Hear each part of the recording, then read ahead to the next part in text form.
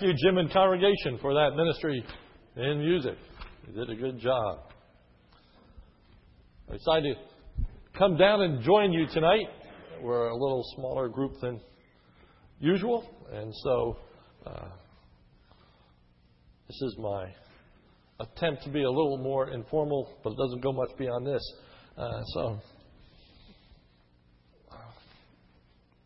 Tonight I'm going to be talking about the preaching of God's Word. I have who speaks for God in a postmodern world. You remember that one of the characteristics of postmodernity is that truth exists everywhere in part, nowhere in whole. So it becomes quite difficult to know where to go to turn to the truth. Where are you going to hear truth? And it becomes kind of audacious in postmodernism to say that what you are doing is teaching or proclaiming the truth. So tonight we look at the practical application of inspiration. And that is the primacy of preaching. So if you look at the introduction, all Scripture is given by the inspiration of God. We looked at inspiration last week. And is profitable for doctrine, for reproof, for correction, for instruction in righteousness, that the man of God may be perfect, thoroughly furnished unto all good works. Well, that's great. Well, here's the practical application. I charge thee, therefore, because of the Word of God's inspiration, and because it thoroughly furnishes, therefore, before God and the Lord Jesus Christ, who shall judge the quick and the dead at his appearing in his kingdom, preach the Word. Be instant in season, out of season, reprove, rebuke, exhort, with all long suffering and doctrine. I put the verses there. Verse 2, which is the key verse, in King James, NIV, NAS, and they all translate that, preach the Word. So theme, a practical consideration of the charge to preach the Word of God. The charge to preach God's Word speaks to issues of method, material, moment, and manner. And I'm going to unpack all of those from these verses tonight. First, the charge to preach the Word of God is a charge with respect to methodology.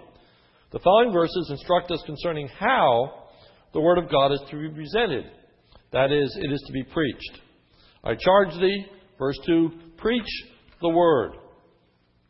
The command to preach the Word of God appears 61 times in the Scripture.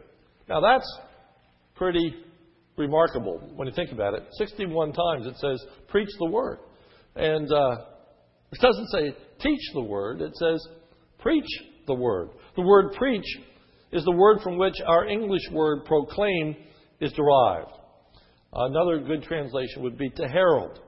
A herald was a person who was entrusted with an authoritative message that was to be delivered to all subjects of a city or an area.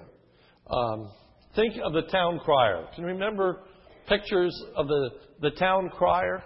He was the official representation of the local government. And he'd stand out there with his bell. Hear ye! Hear ye! Hear ye! Hear ye! And he would proclaim what decision was just made. He would announce what was to take place.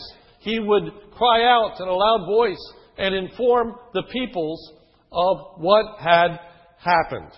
That is the imagery of preaching the Word of God. So preaching is the God-given method by which His Word is to be delivered. Therefore, the best way to communicate God's Word is through preaching. Application. Preaching is the best way to communicate God's Word when the proper goal is in view. First, the goal is not to entertain. I'll be the first to admit that there are more entertaining ways to be instructed in the Word of God than preaching. There are dramas, there are all kinds of things that would be far more interesting to many than the proclamation of the Word of God. The goal is not to get everyone involved. Most of you will come and sit. And you don't have any formal part in the service. Tonight, you were uniquely included in the ministry of music. But that doesn't often happen. So preaching is not very participatory. And thirdly, the goal is not to foster interaction. There is not give and take in preaching. There's not a dialogue. It is not, I say to you one thing and then you respond back to me. And that is very alien to our culture and our society. In this postmodern world, everybody wants to have their thought recognized. You know, if you listen to most of the modern newscasts, well, you kind of listen to a modern newscast because who wants to listen to a 10-year-old newscast? But if you think of CNN and the news networks, many of them are having websites, and you can email your response. You can email your participation, your questions, your thoughts, your comments. And that actually is becoming very popular even in church services. And there are a number of churches now that have big screens, and behind that are text messages that are sent during the sermon. Preach it, brother. Or, I'm not so sure about that. And people can react, and you have this dialogue that's going on during the worship service of people's take on what the preacher is saying. That is becoming the vogue of interaction within the church service. But preaching in most settings is not very interactive. But the goal is to accurately deliver the Word of God. The goal is to proclaim what God has said. You see, it wouldn't be real helpful for the town crier to say, now, what do you think? Should that decision have been made or not been made? Or what's your take? Or what would you have done if you were in government? That doesn't get the message across. That doesn't communicate accurately the message that the herald is to deliver. Secondly, the charge to preach the Word of God is a charge with respect to material. Timothy is not merely commanded to preach, but to preach the Word of God. Therefore, preaching must be biblical. Here we have the practical application of the authority, centrality, and the sufficiency of the Word of God. The authority of the Word of God.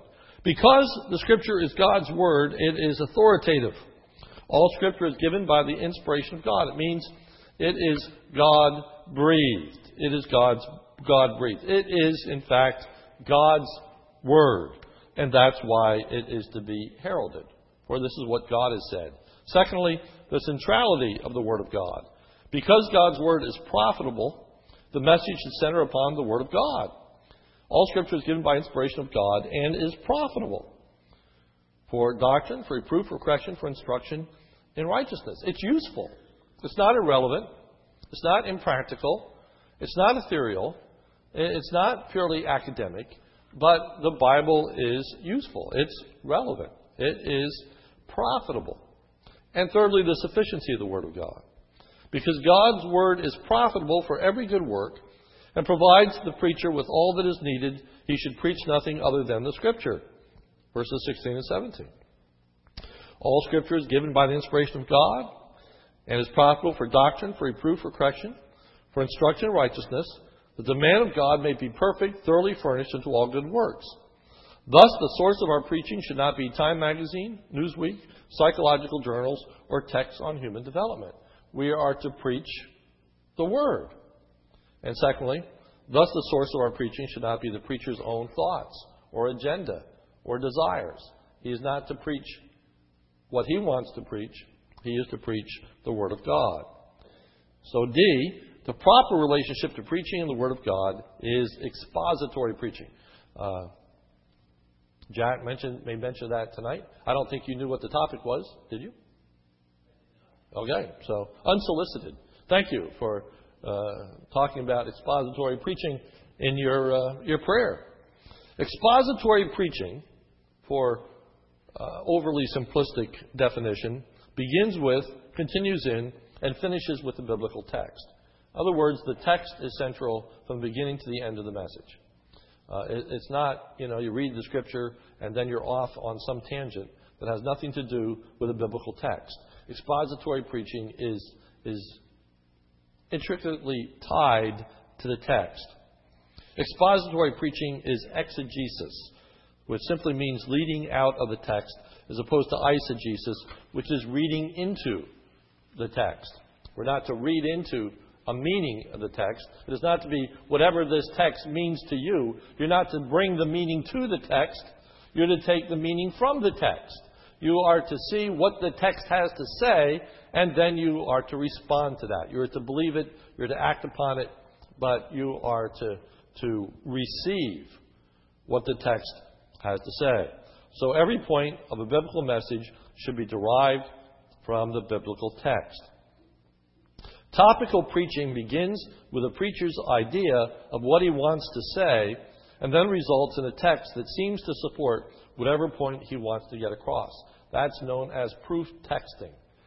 That is unacceptable. Now you say, wait a minute, isn't this a topic that you're doing on Sunday nights?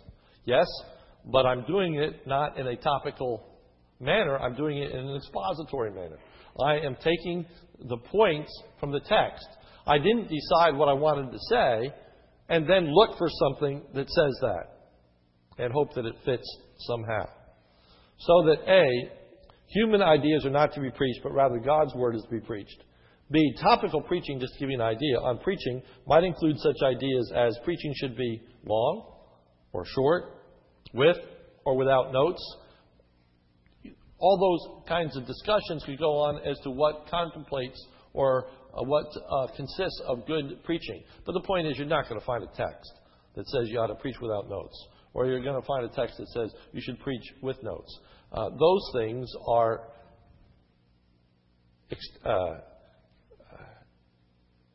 outside of the text. They're not under the purview of the Scripture. So that what happens in biblical preaching is you limit yourself to what the text says. You don't add to it, and you don't subtract from it. Thirdly, the charge to preach the Word of God with respect to moment. When should God's Word be preached? Answer, God's Word should always be preached. This is one aspect of absolute truth. Absolute truth is true in all times, in all places. And because absolute truth is true in all times and all places, because the Bible is absolute truth, therefore preaching is always valid in all times and all places. And so we have this exhortation in verse 2. Preach the word, be instant, be ready, in season and out of season. NAS, be ready, in season and out of season. Preaching the word of God in season is when the word of God is welcomed, when the Word of God is appreciated, when the Word of God is valued, when people want to hear preaching. And there have been some remarkable periods of time in our history in which people loved to hear preaching. One of those instances is in the Puritan era in England and then later in the United States in the 16 and 1700s. It was not uncommon for sermons to be 3 hours long, and nobody seemed to mind. And nobody seemed to care. They were ready to hear the Word of God, and they wanted to have it preached. There have been times in time past when sermons would be regularly published in the newspaper because people would want to read them. Can't imagine today our local newspaper saying, we'd really like to have a copy of your message. Everybody wants to read it. No, it's foreign to us today. But there were times like that. Preaching the word out of season. Preaching is out of season when, first, people lose interest in the Word of God. For the time will come when they will not endure sound doctrine. A. When there is a loss of respect for the authority of God's Word, then there is a loss of desire for authoritative preaching of God's Word. If you don't think the Bible is relevant, if you don't think the Bible is important, then you don't particularly want to hear it. And B, there has been and continues to be a movement away from preaching in the evening services. In the 60s and early 70s, there was a movement from preaching to gospel films. And Sunday nights became very, very common to, be showing gospel films, whether they be Billy Graham films or Thief in the Night, all that kind of stuff. People came back on Sunday nights to watch a movie. In the late 70s and 80s, there was a movement away from gospel films to gospel concerts. And so you came on Sunday night to hear a musical group, and you'd hear them minister, perform, and that was what was taking place. In the late 80s and then in the 90s, there's a movement away from the gospel concerts to drama and small groups. And so then that was replaced with let's have drama, and then eventually that was replaced with small groups. Rather than meet like this, why don't we meet in small groups, 10, 15 people, much more interaction, much more time to share, much more time to be involved in each other's life, fellowship, promote, get to know each other better, et cetera, all of which has undermined preaching dramatically. And what happened in the evening service is now happening in the morning service, because most churches now don't have evening services. And so those same kinds of integration of different desires is taking place now in morning worship services, of which there is much less centrality of the preaching of the Word of God than there once was. Certainly music is having a tremendous impact on the morning worship service, so much so that in our day and age, in our culture, worship has almost become synonymous with music. Let's now worship the Lord. What does that mean? For many people, that means let's sing. Let's sing. So that there's been this tremendous shift away from the preaching of the Word of God. Secondly, preaching is out of season when people lose confidence in the Word of God. Verse 4, they shall turn away their ears from the truth and shall be turned to fables. They replace the Word of God with something else. When the Word of God is no longer valued in terms of the confidence that we place in it, can we really rely upon God's Word? And when I'm saying rely, I'm not talking necessarily about inerrancy. We're not talking about facts of creation, but do we really want to rear our children in light of what the Word of God says? Do we really want to conduct our home life in light of what the Word of God says? Do we really want to construct our relationships of men and women according to what the Word of God says? Aren't those culturally binding? Aren't those irrelevant to our day and age? And so, 3, preaching is out of season when people lose committedness to the Word of God. But after their own lusts, they shall heap to themselves teachers having itching ears, verse 3. You see, rather than hear the Word of God, they want to have people that will, and notice the change from preach to teach. I think that's significant. After their own lust, they shall heap to themselves teachers having itching ears. People don't like authoritative preaching. They don't like raising the voice. They don't like, thus says the Lord. And so instead, they will have teachers that are going to teach them what they want to hear, what they're interested in, what they're concerned about. And the church is catered to that immensely. The modern evangelical church is all about finding out what people want, what people are interested in, what people want to hear, doing surveys, doing all kinds of things to say, now what would you really like to take place on a Sunday night? What topic would you like to hear? And as opposed to working your way through a text, it's all about what people are interested in, what they would like. And so there is a lack of commitment to the Word of God. But not only is there a lack of commitment on the part of the hearer, but there's a lack of commitment on the part of the preacher. I am convinced that one of the reasons that there has been a demise in the evening service is because preachers didn't want to preach on Sunday nights. It was easier for other things to be done. Not much preparation to showing a gospel film. Not much time and energy has to be invested in that. Not a lot of responsibility on the pastor for small groups. That's up to the small group leader. Maybe he has to administer to some degree. Maybe not even do that. It's a night off. It's a time in which his week is easier. There's less responsibility. There's less committedness on both parts. There's less committedness on the part of the pulpit to the preaching of God's Word, and less committedness on the part of most congregations to God's Word. One of the things that I've lamented and that I've seen in the Ministerial Candidate Committee, just watching men come through, is the majority of our men are not interested in preaching.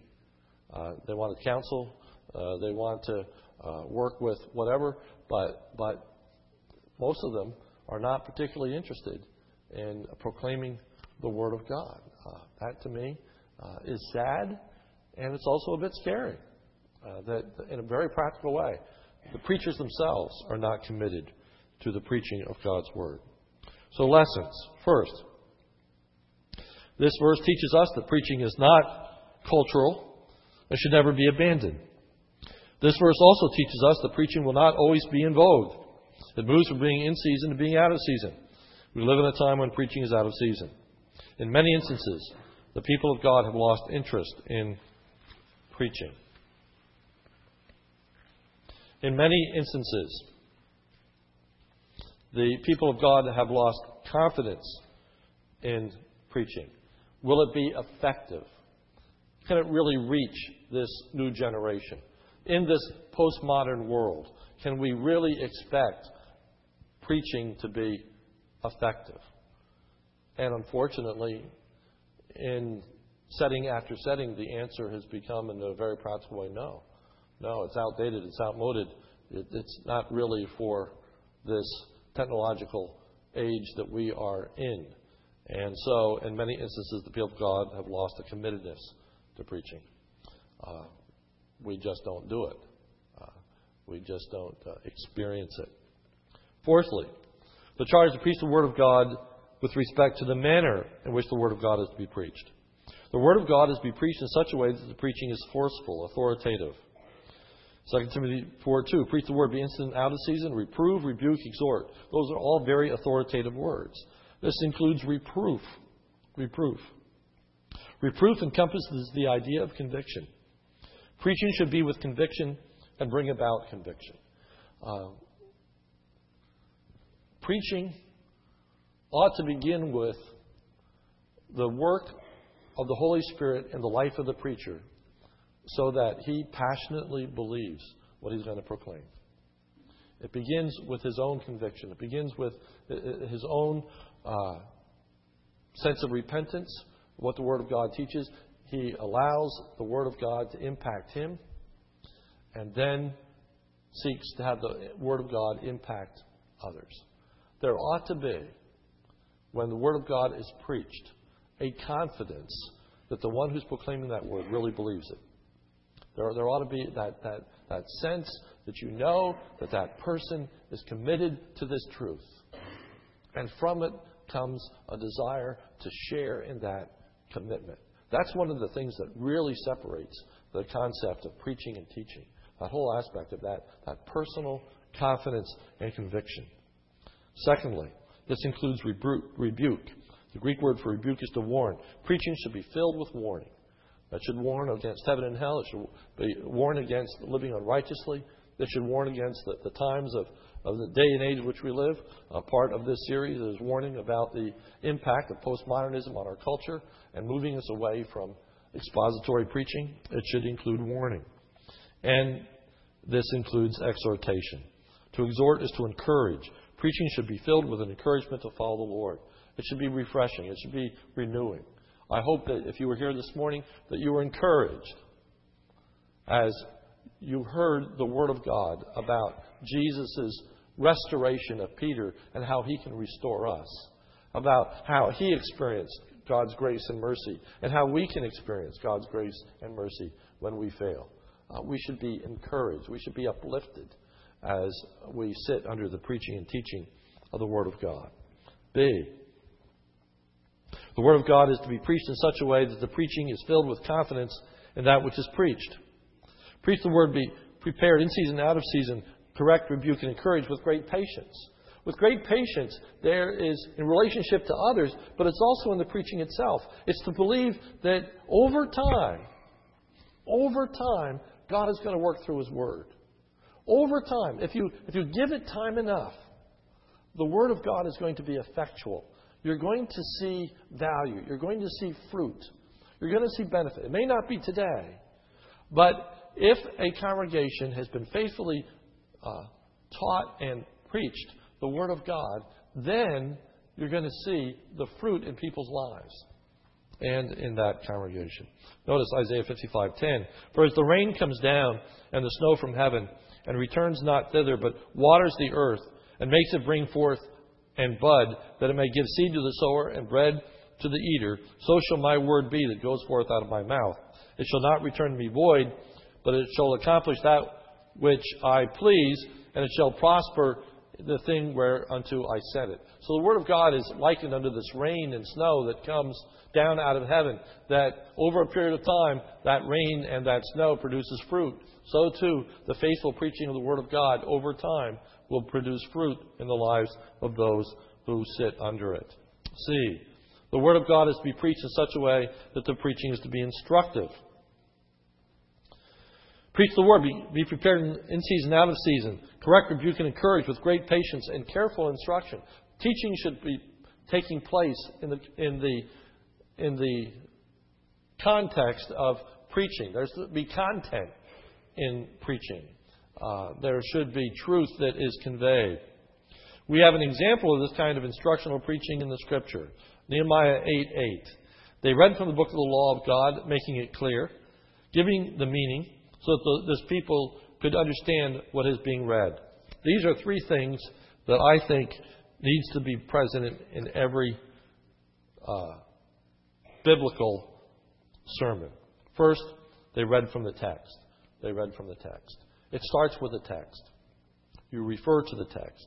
Secondly, they explained the text. They read from the book of the law, making it clear. Making it clear. You help people understand what the Word of God says. It doesn't just jump to application. I try to stay current, and I just read a book from the preacher of the Mars Hill Church in Seattle. He's getting loads of play,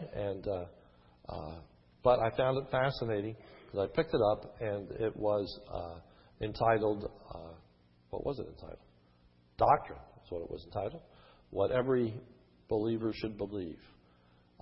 But what struck me about it was it's the first systematic theology in which there was no discussion of Scripture. There were footnotes. So that you could go and discuss it. But basically it was saying, here's what you should believe. And he's a very authoritative individual. But you see, that's not sufficient. It's not believe this because I tell you this. Believe this because that's what the Word of God says. The preacher's authority is always to be the Bible. The preacher has no authority apart from the Bible. There is absolutely no reason for you to listen to anything that I say that isn't founded on the Word of God. It's not because I'm wiser. It's not because I'm more knowledgeable. It's because this is what the Word of God says. So it starts with the text. You read the text. You explain the text. And then thirdly, then you apply the text, giving the meaning so that people could understand what was being read. All right. So what does this have to do with us?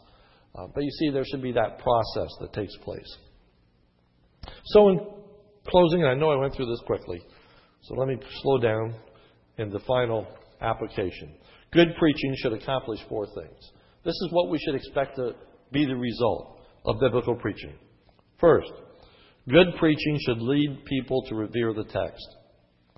Nehemiah 8:5, as he opened the Bible, as he opened it, the people stood up.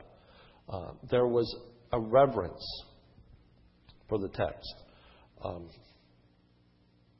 I don't know that we necessarily have to stand every time the Word of God is read, but we should be reading the Word of God publicly.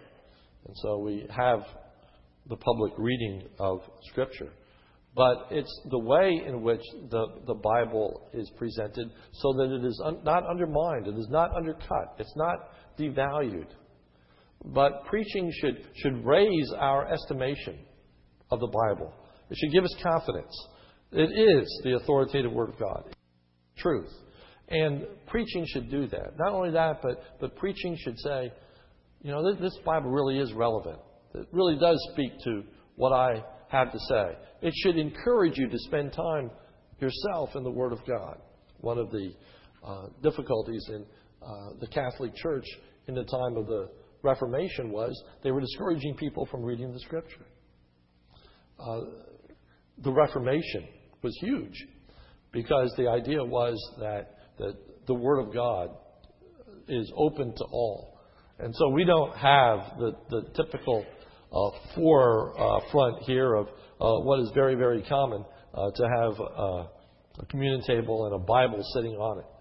But if we were to have a communion table with a Bible sitting on it, the reason for that is it's symbolic. And what happens is when that Bible sits on the communion table, it's always facing the congregation. Meaning it's open to them. It's open to you. It is not the sole realm of the preacher. It's open to you. So it should lead us to revere the text. Secondly, good preaching should lead us to understand the text. We should become more knowledgeable in the Word of God as we sit under the preaching of the Scripture. You should know the Bible stories. You should get an overview, a sense, okay? You get a command of the Word of God. Third, good preaching should lead people to apply the text so that when you are reading the Word of God on your own, that it's impacting your life. It's transforming you. And then fourthly, good preaching should lead people to maturity in handling the text. Preaching should model how to handle the Word of God. And as a result, you should become better at your ability to understand the Word of God as it's modeled for you how to do that.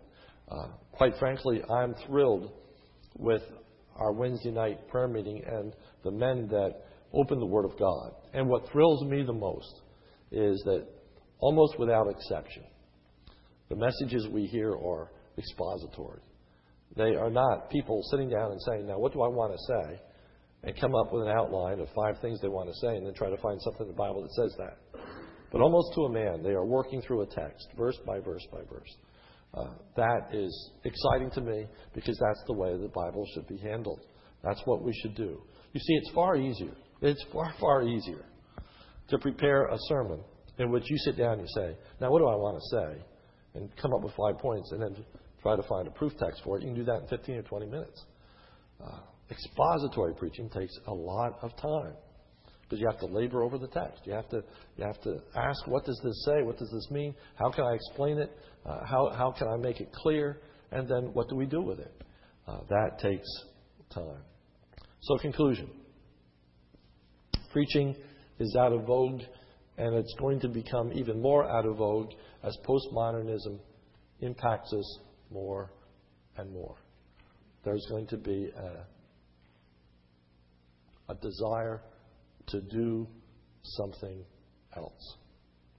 And the real challenge, I think, doesn't really affect this core group. You know, I'm preaching to the choir, as they say, because you're here and you tolerate and you sit under it, and I hope even appreciate it to some degree. But I'll tell you, the real challenge that is before us is of people who haven't been exposed to expository preaching. Why would they be drawn to it? Why would they want that? Why would they want to spend? I hope you realize how rare it is that we spend 45 minutes preaching. Maybe you wish we didn't, but we do, and it's extremely, extremely rare. You know, most places it's 15 minutes, 20 minutes, half hour at tops, but 45 minutes. I was interviewed by a church that basically wanted, they said, a preaching pastor. And they said, you know, we'd like you to consider coming, and all we want you to do is preach. That's it, preach.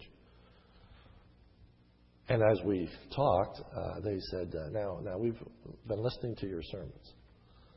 And most of them could actually be 3 sermons. They're pretty long. They're pretty involved.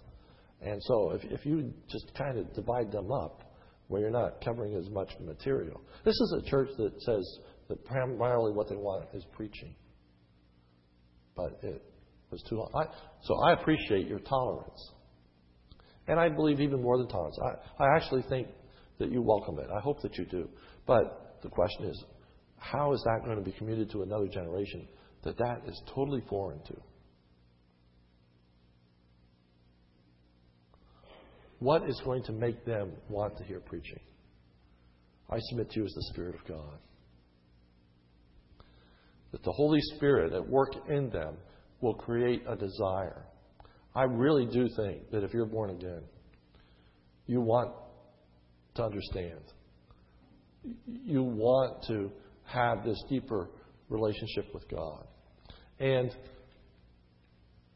when you come to a place where you can get that, where what you didn't formerly understand, now you understand, now you begin to grasp, that actually becomes exciting.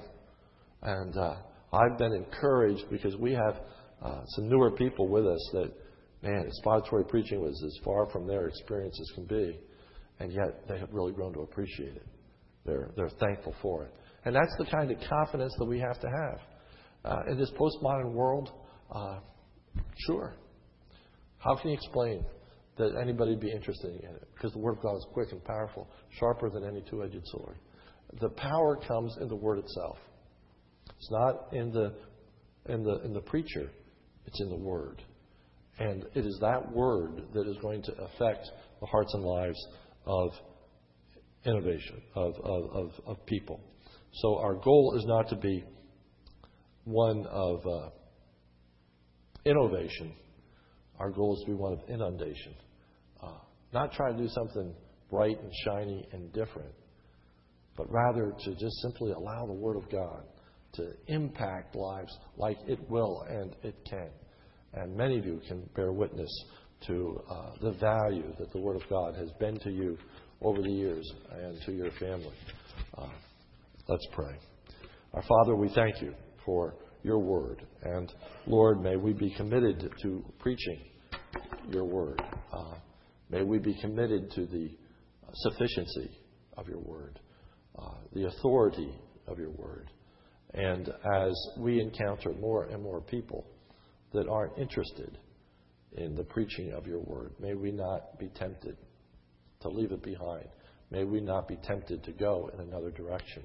But Lord, to realize that this is the God-given means that you have provided your church to understand your truth, that life-forming, transforming truth. So, Lord, please transform our lives through the preaching of your Word. For it's in Jesus' name we pray. Amen. Thank you, and you are dismissed.